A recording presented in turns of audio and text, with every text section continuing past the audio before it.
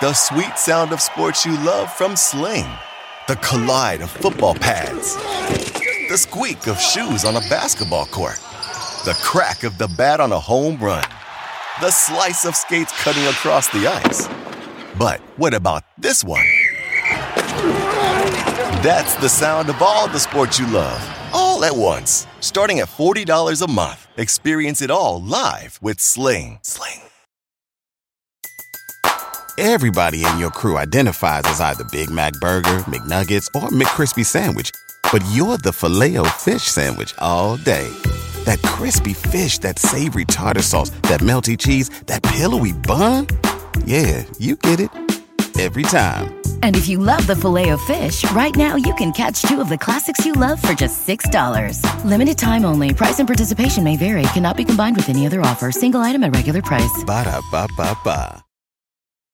All right, welcome back to Hollinger and Duncan. We're going to talk NBA coaches. First time we've talked about this in about a year or so, and a lot of movement, a lot of new coaches to talk about. Really looking forward to this. But more importantly, John, I have to let you know that I finally think I understand what it's like to be you from a caffeine perspective, because about a half hour before I started this, I tried some yerba mate. Do you know what that is? So I've heard the name, but I actually don't know what it is. So I tried it when I was in Uruguay about 3 years ago for my cousin's wedding. And it's a tea-like substance. I think it's not the exact same as tea, but you kind of drink it loose leaf. You pour hot water into basically a gourd that's filled up with these leaves. And then you use like a filtered straw to drink it. And I really enjoyed it when I was there. Unfortunately, I may have had a little bit more than I was intending to. Interesting. This morning.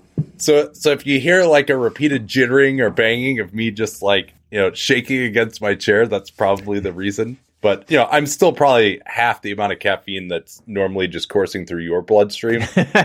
Right. Just like my baseline level. Yeah. All right. But let's talk first here on these coaches. We talk about this every year, but I think it's important to go over the criteria of just how one even evaluates a coach to begin with. Yeah, I think you're looking at a few different things. We tend to focus on the thing that is readily available to us, the availability bias, right? Which is decisions in the last 2 minutes of close games and or personnel selection. Should have played that guy instead of this guy. And that's a subset of coaching at the very best. A couple of the things that tend to really matter are motivation ability. Can he get the team to consistently play hard for him? Preparation. Is the team scheme-wise consistently ready for their opposition, prepared to take away what the other team does best, prepared to attack what the other team is worst at? You see that a lot in the playoffs too. The playoffs are almost like a completely different category because there's a different coaching style to the regular season than to the playoffs, where there is a subset of coaches, and we'll talk about them, who are very consistent within a season, but then they get to the postseason and that consistency becomes a weakness because they don't change anything. So that's a fine line. Player development is a big part of it. Can you help your own players improve and get better? I still pull that mostly under the heading of head coach. I mean, some organizations clearly have invested more and become better at it than others, but at the end of the day, the coach is the one who's there in practice every day with everyone. So that's got to be on him. Yeah, those obviously come to mind. And also, I think there are some coaches that I would much rather have in the playoffs, but are not really that great in the regular season. We'll talk about a few of those. I mean, the number one thing for me that I look at is just my perception of their talent versus what the actual results are. I mean, that can be maybe a little bit more of a regular season thing. It's harder, I think, to exceed your talent level in the playoffs when everyone is playing hard, when everyone is prepared, etc. So, I mean, that's the number one thing I look at is just, are you outperforming your talent? That, of course, can be nebulous as well. Just how much of it is the talent? How much is the coach getting the talent to improve? Could I just have been wrong about the players to begin with when rating them lower and then giving credit for the coach as opposed to just the players were better than we thought all along? But that's one. You mentioned player development, just whether the lineups make sense, whether the player usage makes sense, looking at the offensive and defensive systems and again, I mean, I think coaches probably have a little bit more of an effect on defense than they do on offense because, you could put guys in position to succeed, but if they're not going to make the shots, they're not going to make the shots. All right. So would you agree with me on that you look a little bit more towards defense than offense when evaluating coaching? Generally, yeah, because we've seen it. We've seen where coaching can impact a team on the defensive end, and it's just so much harder on offense. There are things coaches can do scheme-wise, or even, there are risk-reward type calculations like, well, if I send guys to the board, our offense will be better, our defense will be worse. Am I a better coach? Like, no, it probably all came out in the wash. So there's definitely other variables, but as a kind of baseline, the better coaches are going to have good defensive results. No, I think that makes sense to me as well. Obviously, if there are reports of locker room disharmony, that's going to be a negative. Inability to adjust in the playoffs, we talked about that as well. And then I think the last thing too is it's not just a linear coach X is good, coach Y is bad. They have different strengths and weaknesses, and you have to acknowledge that and value those things, that some coaches are good for some teams, some coaches are better for other teams. Absolutely. I think that doesn't get maybe enough play, that like fit matters for coaches just like it matters for players. No, for sure. And so the coaches that I mean, this has been a common theme as well for when we've ranked players, that to me, winning at the highest levels, winning in the playoffs, that's the number one most important thing. As I'm looking at this, basically my criterion is, who would I want coaching my favorite team, which could be any team, right? It could be a random team right now for the next 4 years. And so this is not necessarily the same as the Coach of the Year award, the best regular season coach. This is over a 4-year period where all of the league's coaches are free agents. I'm the GM of a team, and I'm going to sign this guy to the standard 4-year coaching deal. Who would I want first for the average team or the random team? And but also, since I generally want my team to do well in the playoffs, I don't really care that much about taking a team from 25 to 32 wins. I'm going to bias more towards the coaches that have proved it at the highest levels, although I certainly don't discount regular season as well. Yeah, I think that's fair. And I think it's funny because when I was making my list, like there's a pretty clear dividing line on the playoff question, and we'll get to that. Yeah, and particularly with all the new coaches as well this season. So I think the other thing we can say too is, at least for me, I imagine you did it as well, since we usually do, tried to put these coaches into tiers and just say, hey, you know what? I couldn't split hairs between these guys. You have to rank them, but hey, you know what? There's just as good of an argument that another coach in this tier could be ahead of this coach. And even more so than with players, where we have all these statistics, it's just extremely subjective with coaches. So now if you want to come at us on Twitter or whatever, I'd say, hey, this coach is way better than this coach. Like, how could you have in a bottom tier? Okay, that's reasonable. If they're in the same tier, give us a break. This stuff is pretty hard. So let's start, John, with you. Who's the best coach in the NBA? All right. So I had a top tier with the 4 guys in it, but I think this guy right now is the number one guy. Has he won a championship? Yes. Has he had multiple examples of overachieving teams? Yes. Do his teams play defense? Yes. Is there a track record of player development? Yes. Are his late game X's and O's generally pretty good? Yes. I think you go through the questions we just asked. I think he absolutely checks every single box in pretty emphatic ways. And that is Erik Spoelstra. He was my number one as well. A surprise inclusion for some on the 15 best coaches of all time list, but it's actually surprising to me as I went through that list. I think there were some egregious omissions and inclusions. Correct. On that, like Alex Hannum, absolutely should have been on that list. He was maybe the best coach from a scheme standpoint of the first 25 years or so of the league. And there are some other coaches that won championships, but maybe weren't entirely responsible for that. But in any event, Erik Spoelstra, I think it's reasonable for him to be on there. And he's done it with all types of teams. His teams never disappoint. They always, I think, exceed their talent level. There was that team that had nobody on it. I think it was 16-17 that still won 41 games after they started 11-30. They went 30-11 the rest of the way. You mentioned the player development. They've got, I think, consistently one of the most innovative approaches on both ends of the floor schematically.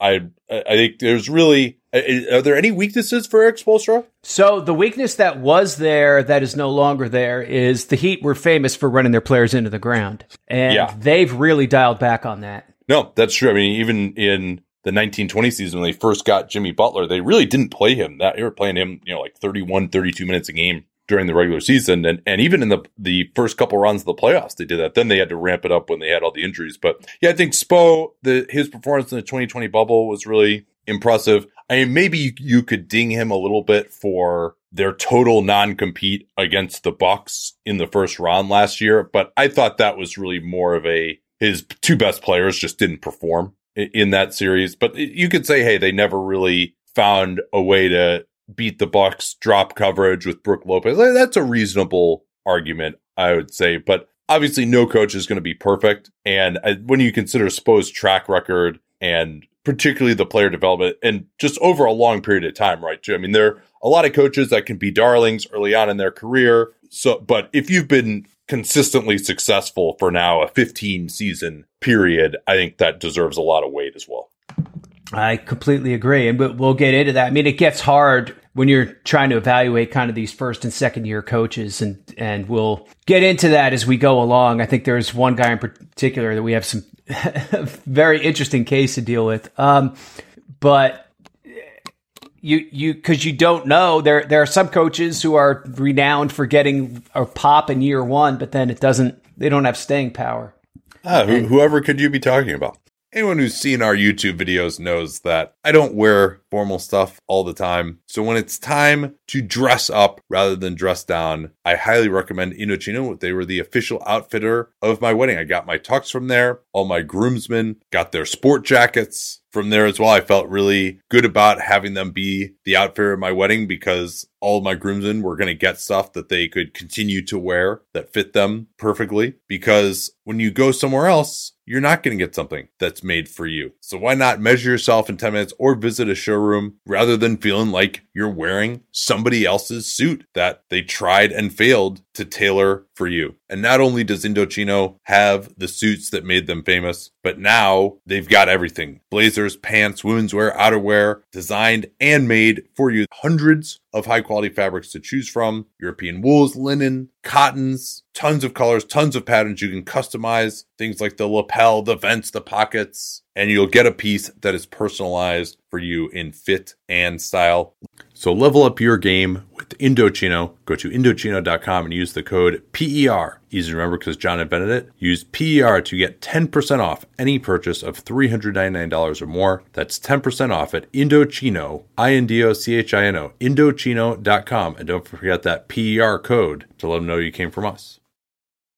Who else in this group for you? You said you had 4 in this top group. Yeah, so the guy I had at number 2, really similar to Spoelstra in terms of has won a championship, has shown progress with player development, probably the most innovative coach in the league in terms of changing things up in a playoff series and throwing different looks to wrong foot teams. And that is Tyronn Lue. Wow. I mean, really the only thing he's missing is longevity. I think we're going to disagree on him. I had him in the next group. Okay. And I think he got a lot of credit for some of the stuff that they did last year. But could we also say that maybe he just I felt at least that some of the things he did in the Dallas series and in the Utah series were like things that he should have just been doing at the start of the series. So they just, it's great that he kept his team in it emotionally and he did make a bunch of changes, but like they were down 2-0 at the start of both of those series. And I thought it was because he didn't get to the right stuff quickly enough. Now, certainly going with those small groups was pretty revolutionary. I mean, I think he also, I would say he got outcoached by Rick Carlisle in that first round series last year. Yes, they won it, but like Rick Carlisle went to that crazy zone and played Boban and Porzingis together. And like Rick Carlisle just stole Game 5 in that series to put him down 3-2. And then it took one of the great playoff games of all time for Kawhi to bring it back to a Game 7 finally. So I think he's a very, very good coach. And I think he is a good playoff coach. But I thought his playoff coaching last year was a little bit overrated. I also thought that he was a little too wedded to the centers in the Phoenix series as well. Granted, they had some injuries, like Marcus Morris was kind of injured, so maybe they just couldn't get to those small lineups again. But I think he was too worried about DeAndre Ayton, and then they couldn't score in that Phoenix series because they were playing a center all the time. So I think he's a very, very good coach, certainly superior to the man he replaced, Doc Rivers, and particularly in the playoffs. And he's done a good job this year. I wouldn't say the best job, but a very solid job this year with their defense. I'm just not as much of a believer of him overall, maybe as some people are. Wow. Okay. I mean, is that what's your reaction? Do you think am I being too hard on him? I think he's very good. There are just a few coaches I'd probably rather have than. So I think you do make a good point that he could have adjusted more quickly than he did in those playoff rounds last year. I think that's fair. Yeah, I mean, and you know, these are things that I was saying as they're going down 2-0 in both series, and then he changed up and was able to. They're able to get back into it again. I think in terms of just as a communicator, dealing with superstars, dealing with drama, he might be number one there for me. The player development, the Clippers have had some successes there under him, but again, not as long of a track record, I would say, as some. Certainly in Cleveland, they weren't really able to do any of that at all. Yeah, again, very, very good coach. I just not quite in the top group. Okay. For me. So who is your number two? Monty Williams. Okay. I had him third. Yeah. And this will be interesting too. We'll talk, we're probably going to have to take two parts in this, but we'll talk about some of the coaches that really rose and fell. And, you know, I thought this time last year, Phoenix was really exceeding expectations. They would go on to be the 2 seed, but we wondered if he could do a good job in the playoffs. And yes, Phoenix had a little bit easier of a path last year, but I'm just very impressed with what Monty Williams has done ever since he got to Phoenix. Even that first year, putting this team among the league leaders in assists, and then going to a completely different approach when Chris Paul got there, working really well with Chris Paul, getting DeAndre Ayton and Devin Booker to defend in a way that they never had. And this team is one of the best clutch teams. Again, Chris Paul has a big part to do with that. Just randomly hot mid-range shot making from Paul and Booker, even though those guys are great. They're, not 75% true shooting great for mid-range necessarily, but of course. But still, I mean, they've outperformed in the clutch. I didn't really have any major problems with his playoff coaching last year, other than that maybe they should have brought some more help on Giannis than they did in the end, but they only had one guy personnel-wise who could guard him. So I think the only thing missing is, he wasn't that good in New Orleans. That'll be another theme, too, of guys who are doing a better job in later stops than they did earlier. Yes. Showing that guys can improve. And obviously, from a personal standpoint, a locker room harmony standpoint, impeccable credentials there. Without a doubt. I mean, the story that doesn't get enough attention, I think, is him getting Booker and Ayton to play the level of defense that they've been playing. Because that has really been a game changer for Phoenix. The one thing you'd maybe say with Monty, obviously doesn't have quite the extensive track record as some of the other guys we're going to talk about in this tier. And then it's almost been kind of easy in Phoenix so far. Like, he's never had that stretch of, we have to go through a month and we're playing with G League guys and, where he has to really pull something out of his ass. We haven't really seen that yet. Yeah, they haven't had difficulties from a health perspective. Maybe I'm very interested to see how they play down the end here, although they're so far ahead of everyone else, they're not going to have a ton of pressure. Anyway, all right, who else is in this group for you? The other guy I had at the back end of this group is Nick Nurse. I think he's an innovator. He has a strong player development track record. He's clearly gotten all his key players to buy in. The 47 minutes a game thing is getting to be a bit much for me. I don't know. That one's bothering me. It seems to be bothering Fred VanVleet too. He's out with a sore knee. Yeah, imagine that. Yeah, that's been a little bit weird. I mean, obviously they didn't compete at all down the end of last year. I mean, in some ways, I almost appreciate him being in harmony with the front office on that. He's not pulling a Tom Thibodeau and be like, no, I have to win every single game. And he's got some pretty good job security. He got a nice extension. I would say, actually, he's probably the most innovative coach, even more so than Ty Lue. And while some other teams have kind of caught up to his tricks, a little bit just by using them. He's still doing a lot of interesting stuff this year with the Toronto team that basically has no guards other than Fred VanVleet. He's definitely the most willing to try stuff. I think Toronto has outperformed this year. Some of the stuff they're doing with offensive rebounding, still having a good transition defense. I agree with you. They may be starting to wear down a little bit recently, and they've had some kind of disturbing blowouts of late where they've looked really tired. But again, another guy, great player development, like what they've done with Scotty Barnes, the way they've empowered him has been really good. That's helped a lot. OG Anunoby, a lot of the guys that they brought in. I mean, Pascal Siakam, he's been a part of him getting to a near all-star level. Fred VanVleet, another great development story. So Nurse, other than this minutes thing, I really don't think that he has many weaknesses. And, we'll see, right? There's still maybe there's an argument that coaches don't play guys enough minutes at times, that you should be willing to extend guys at times, but also, maybe he is kind of burning these guys out a little bit too. Right. So right.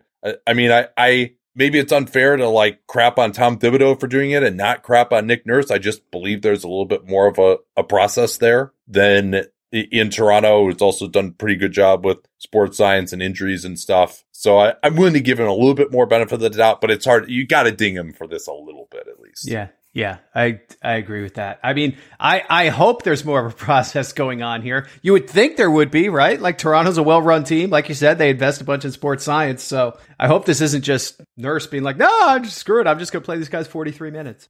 Okay, so that's 3 here. So that's your entire 4. I only had Spoelstra, Williams, and Nurse in that order in my top tier. I had Ty Lue number 5 overall in the second group of pretty much all coaches who have achieved some playoff success, also pretty good in the regular season, might have a few weaknesses. There's one coach who hasn't experienced much playoff success yet that I have in this group, but why don't you give me your number 5 coach as you get down into the second group? I went with Steve Kerr here.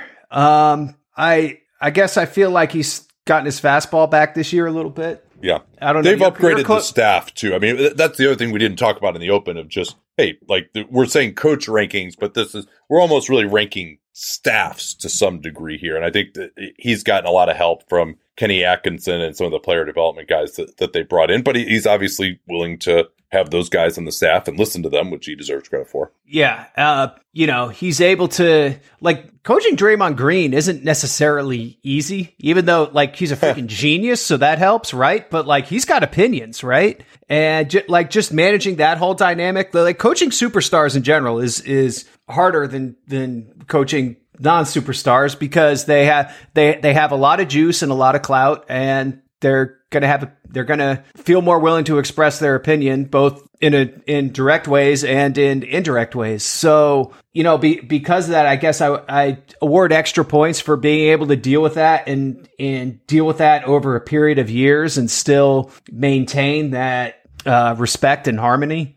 Yeah, and I do think Steve has a few blind spots. I actually had him at the top of this second group as well. But generally, I think he's done a pretty good job. He's playoff tested. He's won 3 championships. And while we're looking at the Warriors in a slide right now, they also, I think they're 29-6 when Draymond Green plays this year. And that they've gotten contributions for a lot of guys further down the roster. I think they're going to be okay once Draymond comes back. If he does come back, he's had to navigate basically only having one traditional big man available on the roster, which has started to hurt them a little bit lately. But I mean, they've really gotten contributions up and down the roster. He believes in that. He believes in playing guys. They've developed guys a lot. And it's certainly one of the better emotional leaders. And he's going to be the Team USA head coach, I think, in part for that reason. The biggest issue that I have with Kerr is, and also I think their defense has been really good this year. Again, that's fallen off a little bit now without Draymond, but just continuing a theme, he's just never, doesn't matter who's on the team. I think they have good enough personnel, particularly because they don't play a traditional big on their second unit. They just can never get a respectable offense without Steph Curry on the floor. It just never happens every single year. Yeah. That's an issue. I mean, I would say obviously there's been some talent reasons for that along the way, but there should, like, this year's team probably should have enough talent to be an okay offense when Steph is off the floor, right? So yeah, particularly because it's not like, you're playing some big defensive five who's clogging the spacing. They got Nemanja Bjelica as the backup center a lot of the ways. So I think that and Jordan Poole is a guy who has some talent as well. And it's been difficult trying to reintegrate Clay back in. They've had some issues there. But, I think this beautiful game stuff that is so difficult to guard when Steph is out there, he just has not been able to really transition. Back in 1920, really wasn't able to use D'Angelo Russell in the best way. Russell wasn't a great fit for what they're doing. Yeah, but I think that was actually 2020. What did I say it was? 1920. The 2019-20 season is what I was referring to. Oh, but okay. yeah, it feels like 100 years ago, right? Yeah, that's good. All right, maybe I don't actually know what it's like to be you after all. It's too much Folgers in the hotel room. Yeah, sorry, our listeners could not hear the hyphen. So that would be my one concern with him.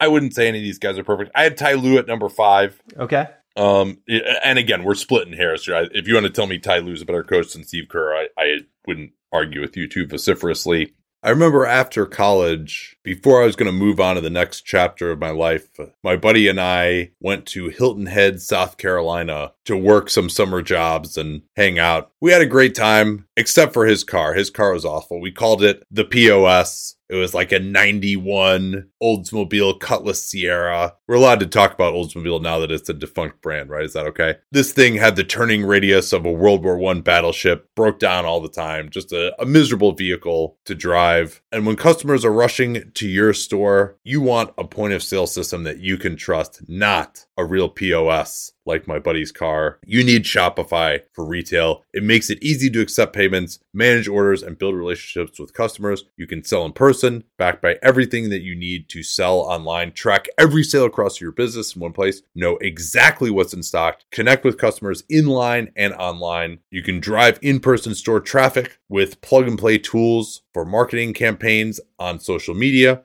Get great hardware that fits your business, accept credit cards, mobile payments, every other major payment method, all with low fees and transparent pricing starting on day one. Plus, their award-winning help is there to support you every step of the way. Do retail right with Shopify. Sign up for a $1 per month trial period at shopify.com/PER. All lowercase, easy to remember /PER because John invented PER. Go to shopify.com/PER to take your retail business to the next level today. That's shopify.com/PER.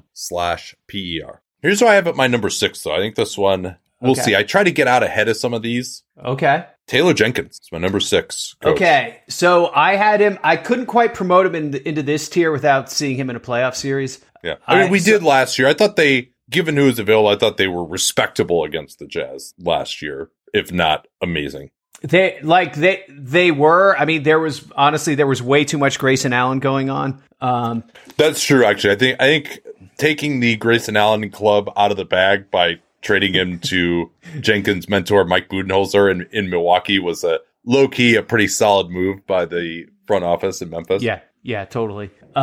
So obviously he's done a really good job of bringing all these young players along while still winning, and he's very committed to playing 10 guys. Like even when they're very shorthanded, he'll play that 10th guy some substantial minutes, even if it's Santi Aldama or Killian Tilly or whoever, which is, I'd say that's more a stylistic thing than a good or bad, but it certainly in the playoffs, he's going to need to cut that back to fewer players. So it's going to be interesting to see what he does there. I don't know. I'm really interested to see how he handles this team in a postseason, because it is an unusual team in a lot of respects. So, and the expectations are obviously much higher this time around. Yeah, as you say that, I think I'm going to move him down to the bottom of this group, which would be number 10. We'll get to some of these other names. But yeah, not having proven it in the playoffs. And I have a few concerns about how it's going to look in the playoffs. Just, he's got a little bit of that Budenholzer rigidness, inflexibility to him. Like, never challenging, for example, is something that can be frustrating. I still have to knock him down one peg just for the way it seemed like I was broadcasting every Memphis game in the bubble in 2020 for NBA League Pass, and he would, if they had like nobody available, but he would always call all of his timeouts down by like 12 in the last 2 minutes of the game, which killed me.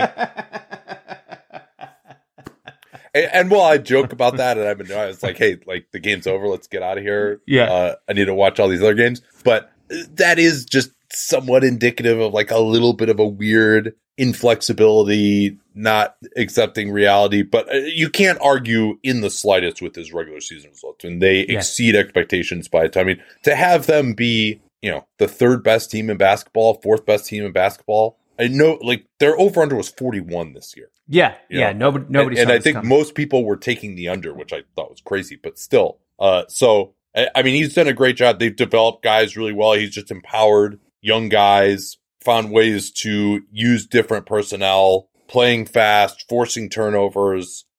They kept it together after a really miserable start this year when they were 30th in defense. They stayed the course. Because they were experiencing some really bad shot luck from opponents. They've had Dylan Brooks out for more than half the year with the various injuries as well. The way that they have kept it afloat when Ja Morant has missed time the last 2 years has also been incredibly impressive. Yeah, absolutely. They went 10-2 in that stretch without Ja this year. Yeah, and even last year when they had a worse team, I think they were 500 or when he missed a bunch of time. So yeah, but you're right. I mean, without having seen him in the playoffs, you just can't. I can't get him at number 6. That's too high. So, who else do we need to talk about in this group? My number 6, I think I moved this guy up from the last time we did it, and I think there's a good reason to move this guy up. Mike Budenholzer.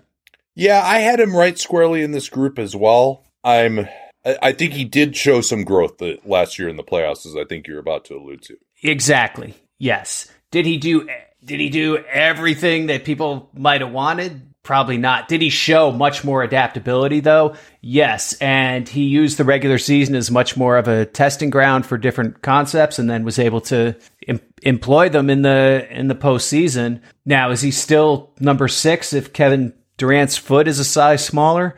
That's an interesting... Is he still the coach of the Bucks, for that matter? Very unlikely. I mean, I think pretty much all reporting indicated that he would not have been. Yeah. And they were... I mean, let's be clear. There's so much revisionist history comes when you win the championship. Many people have talked about Phoenix's path last year being easy. I mean, the Bucks' path was now they completely throttled a pretty good Miami team in the first round. I'll give them credit there, but they absolutely should have lost to Brooklyn. They were not ready to play those first 2 games in Brooklyn, and they not only the KD shot, but Drew Holiday hits a shot to put him up 1. At the end of game 3 with like 12 seconds to go. Like they should have lost that game too. Down 3-0. That was the big one. You're right. And then Kyrie sprains his ankle and Harden the Nets didn't have Jeff Green either, and the Bucks were fully healthy in that series. Not forgetting any injuries that they had, right? No, other than DiVincenzo was the only one who was out. Yeah. That would have been disgraceful if Milwaukee had lost that series. I think that's fair. So, and yes, I agree. They went to more Giannis at center. They switched more. That worked pretty well. I also, the last 2 regular seasons have been pretty disappointing, actually, I would say. Not that, I mean, they probably put too much effort into the regular season the years before that as they were trying to establish, getting a culture and, being the number 1 seed and all that. So I'm not going to ding them too much. But they've kind of, this regular season, they've been largely healthy other than Brook Lopez and probably should be better. I don't think they're really they've got the ability to experiment now down. It's been a little disappointing of a regular season for me. So I don't know. Let's see with Bud. He could be, he wouldn't have been unemployed. He probably would have been in like Indiana or somewhere, but I feel a little queasy about having him at number 6. Okay. Even though that's where I put him too, that is where you put him. Okay. Yeah. Okay. Yeah. It's still another one as we talk through it. I'm kind of like, it feels like a probationary 6, right? Yeah, I'm very interested to see what happens this year's playoffs. Like if they roll through the playoffs, they win the championship again this year. Okay, put them in the top 5, easy. But I'm not sure that they're going to get there. We'll see. Yeah. Anybody else you had in this group? So I had 2 other guys in this group. But quickly, where did you have Jenkins? Oh, I had him 9th. I had him at the top of my next tier. Okay. So the 2 other guys I have in this tier are Quinn Snyder with Utah. Yep, I got him right here too. Number 7. I had him number 7. very, very effective over a number of years. These playoff exits the last 2 years have not been perhaps his finest moment.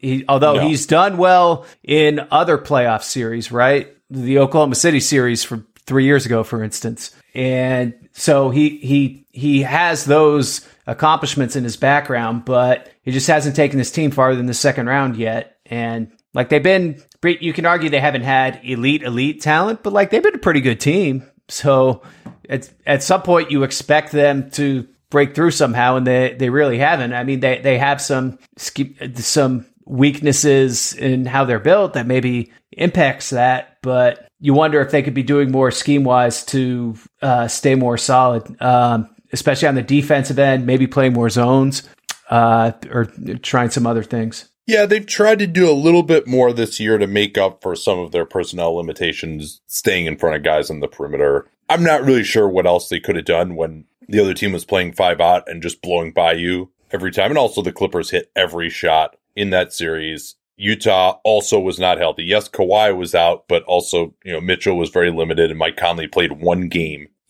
in that series. I think Quinn Snyder, to me, is right up there as a regular season coach. I'm not sure how amazing he is at the whole emotional aspect. There have been a lot of rumblings out of there of guys not getting along, and there could be some prickly personalities, to be sure, but I'm not sure how well he manages that aspect of things. But in the regular, he may also just be a victim of being such a good coach in the regular season that the expectations go way up in the playoffs, and they just don't have that good a talent. Yeah, that could surely be the case. But he's shown the ability to win with the defensive style, win with an offensive style. Gets a lot out of Rudy Gobert. I mean, I think they've got a lot of like little subtle things that they do as a coaching staff that work pretty well. So I think right in this group is fine for me. Their development has been solid, I would say. They got Royce O'Neal, but they've kind of moved away from developing other young players lately. They traded some draft picks away. So I think this is a fair range for him. I think if we were just talking regular season coaches, he's probably in my top 5. Yeah, I could see that.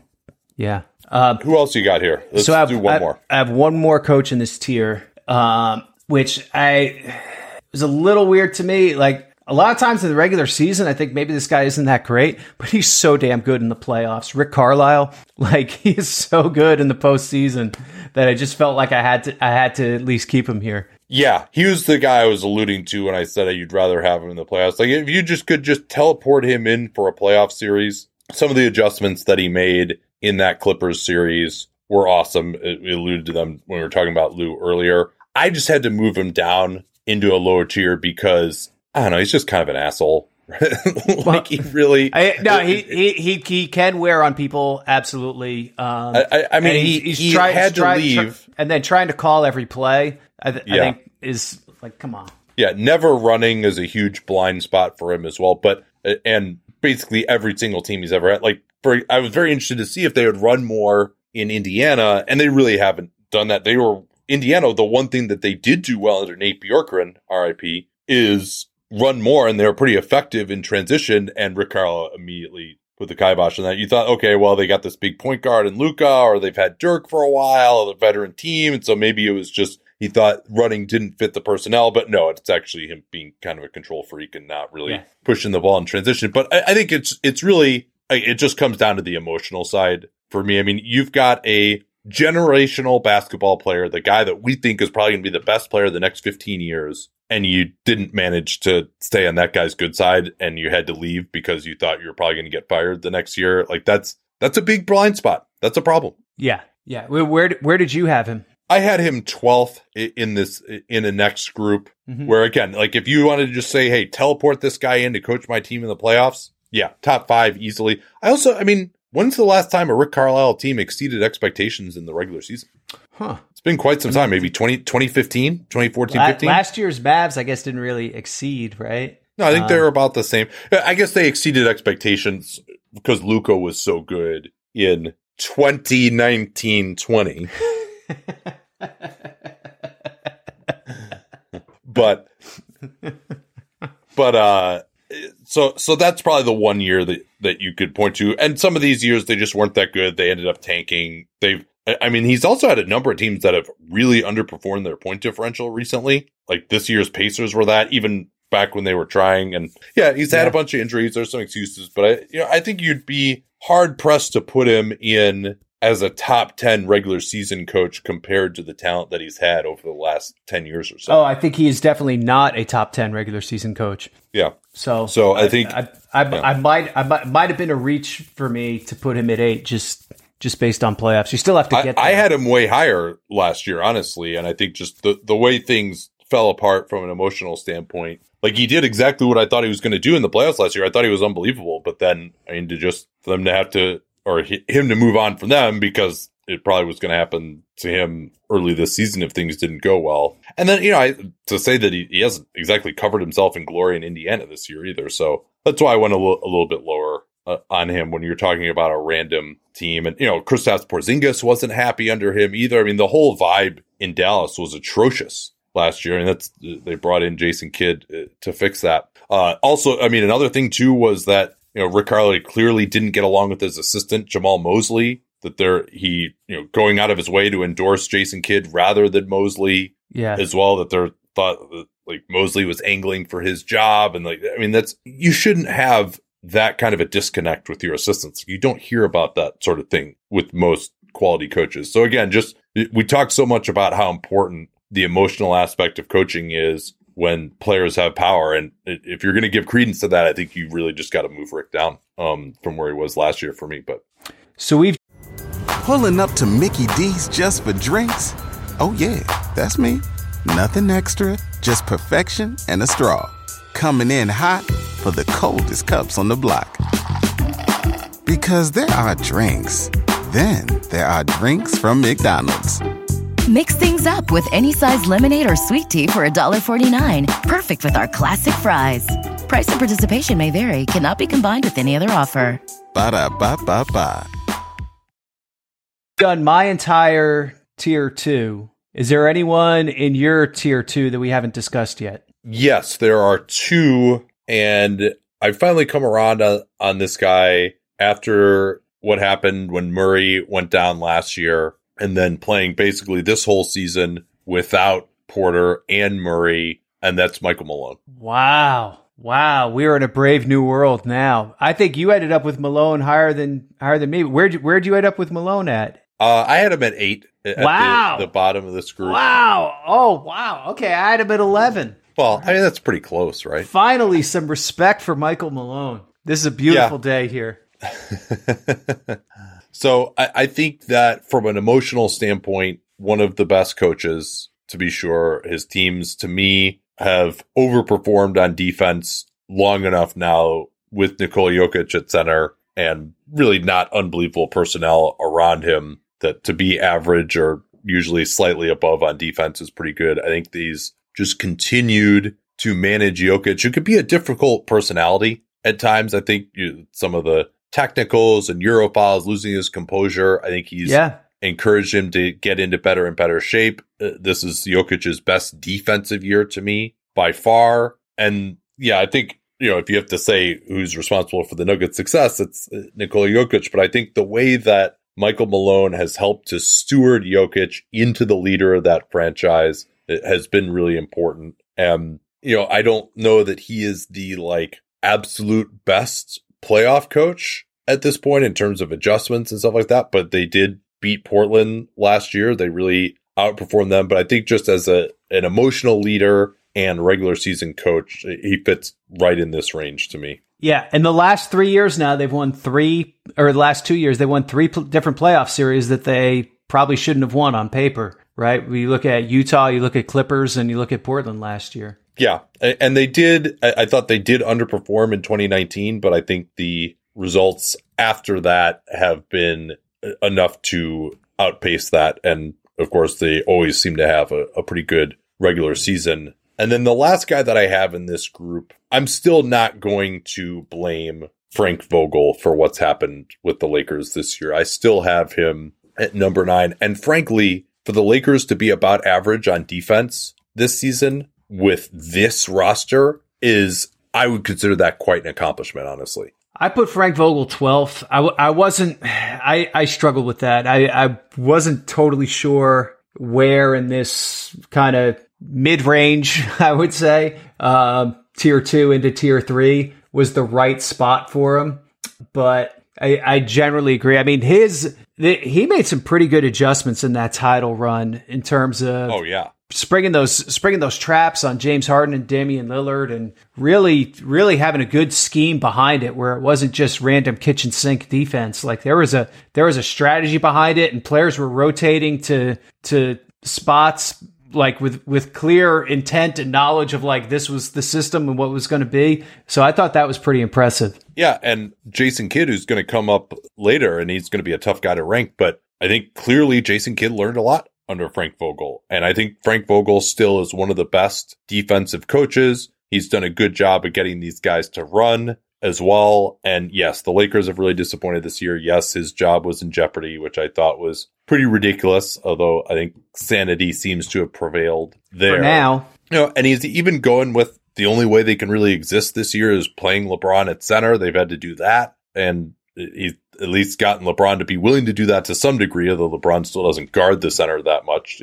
And he has a lot on his plate, of course, as well. But I think I'm not willing to move Vogel that far down due to this complete shit show of a season that is entirely not his fault. Yeah, I think that's fair. I had him 12th, and I'm wondering if I had him too low. Well, so who did you have then in kind of your 8 to 10 range? I know you started a new tier around. So I had Carlisle 8. That's right. I had okay. Taylor Jenkins 9. I had Michael Malone 11 and Frank Vogel 12. The guy I had at number 10, I might be too high on him. Here we go. This is a wild card out of left field. Ooh, Ime Udoka. Yeah.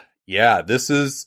I had him in this next tier of guys in like I had 11 to probably 20. Right. I think that's reasonable. I've been very impressed by him. He held it together early on when there's all these trade rumors about Jaylen Brown, etc. Their defense has been quite innovative. I think he's taken what Brad Stevens was doing and built on that. I don't know how awesome their offense is. The players do seem pretty happy under him, but just being a rookie head coach, it's hard for me to get someone. I guess I did have Steve Nash like in this range last year, and I'm not going to lower him too much this year either. Although, as I think we talked about in Spotify Green Room today, he may miss Mike D'Antoni a little bit this year. So, but it's tough for me to get a guy who hasn't done it in the playoffs yet into the top 10.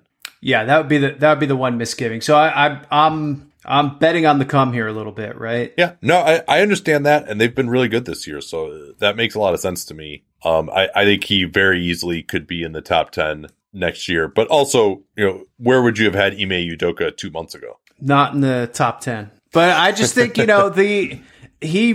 that switching scheme had a lot of problems in the beginning of the year, and he just stayed with it and got it to work, and now they're awesome at it. No, I agree. It looked really good last night against Atlanta. Like I think his rotations have been pretty solid recently. Plus, can we talk about the real reason to rank him so highly? His 4 beard? Assistant coaches from Portland, Oregon. I had a very controversial take on Twitter. A lot of people were just crapping on me over this, but I think these people just haven't spent enough time in Portland. When CJ got traded from Portland to New Orleans, I asked whether he had upgraded as a food city or not. And everyone was like, oh yeah, obviously New Orleans is way better. I will honestly say if I had to live in either Portland or New Orleans from a food standpoint, I probably would pick Portland. I have pretty deep familiarity with both cities. I lived in Portland and my wife is from New Orleans, and I would probably go so for a weekend, I would probably go New Orleans, but for kind of day-to-day variety and like consistent kind of find little new places all the time and stuff, I would probably go Portland. It's a great food scene there. Yeah. And I mean, just in terms of diversity, like there's really not much great Asian food in New Orleans. It's kind of, it's a little bit more one note, and that one note is amazing. Yeah. I mean, and I lived in New Orleans. I spent a lot of time in Portland going to like Nike stuff for the Hoop Summit or whatever. So I'm pretty familiar with both cities. And I would probably pick Portland also just due to the diversity of it. And Anyway, that's a little bit of an aside, but I wanted to get there. Portland probably has better coffee. I'm sure you're. Portland definitely has better coffee. Yeah, that's a concern for you as well. Okay, let's do like two more here before we have to wrap up. Okay, I had two guys who are going to be a little controversial. They're a little tough to rank. I still had to give them respect for their accomplishments. So I had them like in this tier below Frank Vogel. I had Greg Popovich and Doc Rivers. Let's talk about Popovich first. I can't stay there with him anymore. It's been a long time, really probably since 2019, that I think his team has been particularly impressive in the regular season. Their defense is surprisingly bad this year. I think they actually have better defensive talent than what they've shown. I expected them to be a really good defense. They've been better offensively than I might have expected. Yeah. And they're up at the top of the NBA in assists. I think they've given the personnel available, they've exceeded expectations of offense. I also really have concerns about Popovich as a late game coach at this point in time, with some of the stuff of just like when to foul and not foul down the end of the game. And I think that's going back to even the end of that 2019 series against Denver. That's been a concern for me. I think he's started to lose the fastball a little bit. This isn't necessarily part of this ranking. I don't think he was like unbelievable for Team USA the last couple of times as well. So I'm certainly one of the best coaches of all time, but I think based on where they've been in the regular season, I had him 23rd. Wow. Okay. And I will say again, we didn't say this at the beginning, but I think this is the best NBA coaching basically has ever been. I mean, there's nobody to me on this list where I'm just like, this guy is truly awful. I mean, there's one, but they're just, I think everybody, you can point to some positive things about basically everyone on this list. And I think it's just a lot of these new guys who've come in. I mean, I think I would, if you ask me, Mark Daigneault, or Willie Green or Chris Finch versus Greg Popovich, I'm sorry, I would rather have any of those guys coaching my team than Greg Popovich right now. And then you also throw in that it's for the next 4 years. I mean, obviously Pop will retire, we think. Yeah. But, if you could just take this Greg Popovich and just have him coach the team for the next 4 years, I just think he's fallen off some. Like, I just haven't been that impressed by what they've been able to do the last 2-3 years. But it's really more a statement of I really am very high on a lot of these young coaches who've come in this year and last year. Okay. What do you think about Doc? I had him at 13th. I still think he's a very solid regular season coach, as he was last year. I think they've exceeded expectations this year. I think that one of the best things that he's been able to do is get a lot out of stars like Joel Embiid. Having his two best years under Doc, I think makes a lot of sense. And that is the case when he came to the Clippers also. But the two weaknesses, number one, I think he doesn't play that modern of a style. And number two, I mean, these playoff collapses just keep happening. Yes. And I think a little too wedded to certain lineup combinations, right? And not kind of going out of the box. I mean, certainly he kept playing big, and that with the Clippers when I think they could have played small in that Denver series, right? And I mean, also his comments in the media, like, yes, Ben Simmons is extremely fragile, but he managed to say something that really pissed off Ben Simmons. Back in the truck over Simmons after that was a big mistake. Yeah, without a doubt. Yeah, and his explanation for that was not particularly compelling. If you listen to the whole audio, yes. I mean, just saying, hey, I don't know whether he could be a championship point guard or not. I mean, that's not the worst thing in the world to say, but you can, I mean, just say, yes, I still believe in Ben Simmons. Just fucking say that. It's not that hard. Exactly.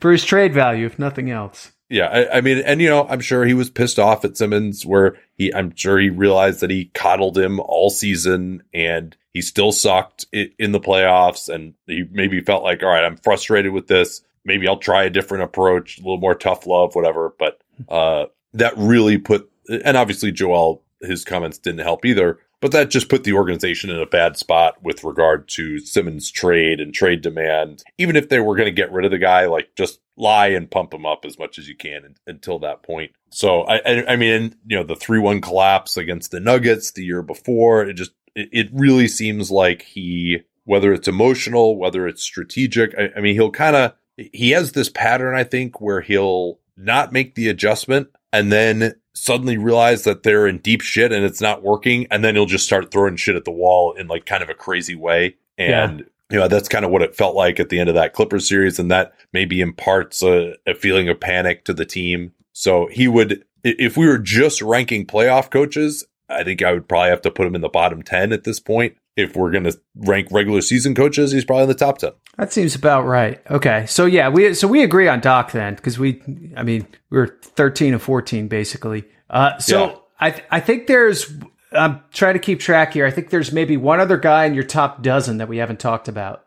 And that's Steve Nash, who I ranked, I think, number 9 last year. I thought he coached a pretty good playoffs last year. I think that we talked about how Doc went through a frustrating situation and kind of lost his cool after the Simmons thing. For Steve Nash to have not just completely lost it at this Kyrie Irving situation, I think he's done a pretty good job of being an emotional leader. Players like to play for him. Guys like Patty Mills came there. Goran Dragic just came there because of his relationship with Nash. KD and Kyrie still seem pretty bought in with Steve Nash as well. I got to give him plenty of credit for just being willing to straight up lie about that they're not going to trade James Harden. That was fun, right?